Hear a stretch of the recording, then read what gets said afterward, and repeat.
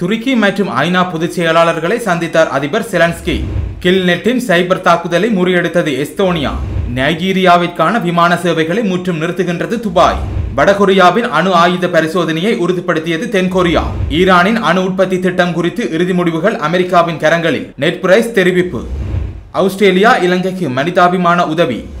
அமெரிக்காவின் உக்ரைனுக்கான இராணுவ உதவி தொடர்கின்றது. உக்ரைன் அதிபர் செலன்ஸ்கி நேற்றைய தினம் துருக்கி அதிபர் ரெசெப் தாயிப் எர்டோகன் மற்றும் ஐக்கிய நாடுகளின் பொதுச் செயலாளர் அண்டோனியா குட்டெரஸ் ஆகியோரை உக்ரைன் அதிபர் தலைமையகத்தில் சந்தித்திருந்ததாக சர்வதேச செய்திகள் தெரிவிக்கின்றன. ரஷ்யா உக்ரைன் மீது தொடர்ந்தும் தாக்குதல்களையும் அழிவையும் ஏற்படுத்தி வருவதோடு உக்ரைனில் செயற்படும் நிலையில் இருக்கின்ற பாரிய அணுமின் உற்பத்தி நிலையத்தின் மீதான ஆபத்து குறித்தும் விரிவாக கலந்துரையாடப்பட்டதாகவும் தெரிவிக்கப்படுகின்றது.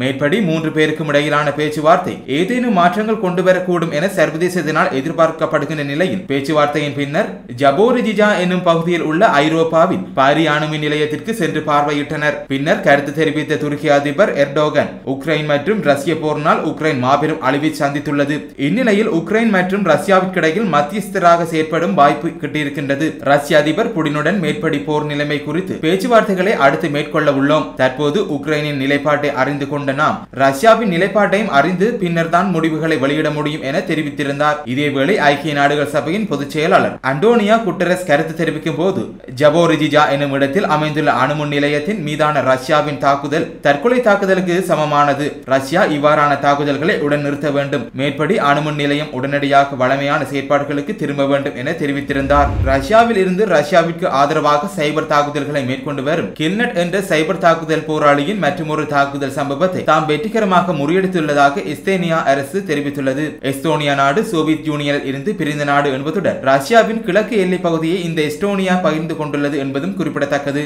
இந்நிலையில் ரஷ்யாவின் உக்ரைன் மீதான தாக்குதலுக்கு எதிர்ப்பு தெரிவிக்கும் வகையில் எஸ்தோனியா தனது நாட்டில் இருந்து சோவியத் காலத்து போர் நினைவு சின்னங்களை முற்றிலும் அகற்றியது. மேலும் ரஷ்யாவிற்கும் எஸ்தோனியாவிற்கும் இடையிலான உறவு நிலையை துண்டிக்கும் வகையில் சில நடவடிக்கைகளை மேற்கொண்டிருந்தது. இந்நிலையில் எஸ்தோனியாவிற்கான அத்தியாவசிய போக்குவரத்துகள் துருக்கியினூடாக ரஷ்யாவில் இருந்தே மேற்கொள்ளப்பட்டு வந்த நிலையில் எஸ்தோனியாவின் மேற்படி செயற்பாடுகளுக்கு ரஷ்யா சார்பில் மேற்கொள்ளப்பட்ட பதில் நடவடிக்கையை இந்த சைபர் தாக்குதல் என கில்நெட் தெரிவித்திருந்தார். ஆனாலும் மேற்படி தாக்குதலை வெற்றிகரமாக முறியடித்துள்ளதாகவும் இந்த தாக்குதல் மூலம் எஸ்தோனியா எதிர்வரும் காலங்களில் நேட்டோவில் இணைவதற்கு சாதமாக அமைந்துள்ளதாகவும் இந்த தாக்குதல் குறித்து அமெரிக்க அதிபர் ஜோ பைடனுக்கு தெரியப்படுத்தி இருப்பதாகவும் எஸ்தோனியாவின் தொழில்நுட்ப துணை செயலாளர் லூகாஸ் இல்வஸ் தெரிவித்திருந்தார். துபாயின் எமிரேட்ஸ் விமான சேவை தனது நைஜீரியாவிற்கான விமான சேவைகளை எதிர்வரும் செப்டம்பர் மாதம் முதல் நிறுத்துவதாக தெரிவித்துள்ளது. துபாய் மற்றும் நைஜீரியாவிற்கு இடையிலான விமான போக்குவரத்தில் சுமார் 450 மில்லியன் அமெரிக்க டாலர் தொகையான வருவாயை நைஜீரியா துபாய்க்கு செலுத்த வேண்டிய நிலையில் மேற்படி விமான சேவையை உடன் நிறுத்துவதாகவும் நைஜீரியா செலுத்த வேண்டிய நிதியை துபாய் எமிரேட்ஸ் விமான சேவைக்கு செலுத்தப்பட்டதன் பின்னரே மீண்டும் விமான போக்குவரத்துகள் மேற்கொள்ளப்படும் என துபாய் விமான போக்குவரத்து சேவைகள் திணைக்களம் தெரிவித்துள்ளது.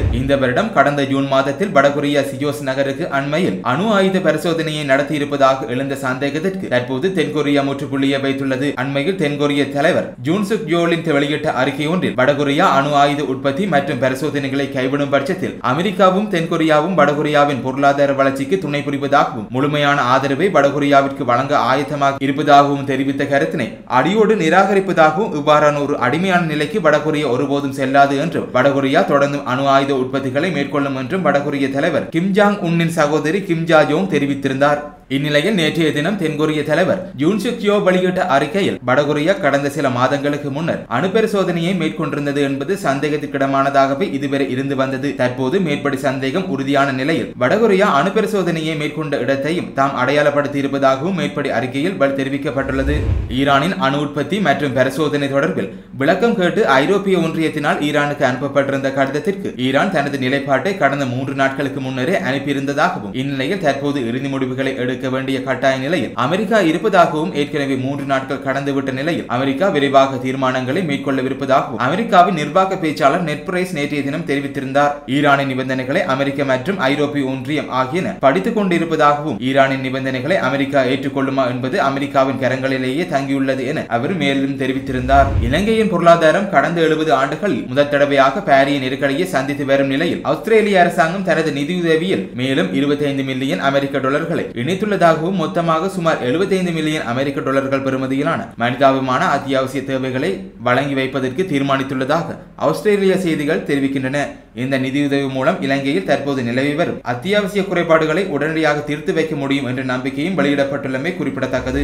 அமெரிக்கா தொடர்ந்து உக்ரைனுக்கு ராணுவ உதவிகளை வழங்கி வருகின்ற நிலையில் நேற்றைய தினம் அதிபர் பைடனின் நிர்வாகம் வெளியிட்டுள்ள அறிவிப்பில் சுமார் 800 மில்லியன் பெறுமதியிலான ஆயுத தளவாடங்களை உக்ரைனுக்கு உடனடியாக அனுப்பி வைப்பதற்கான முயற்சிகள் எடுக்கப்பட்டு வருவதாக தெரிவித்துள்ளமை குறிப்பிடத்தக்கது.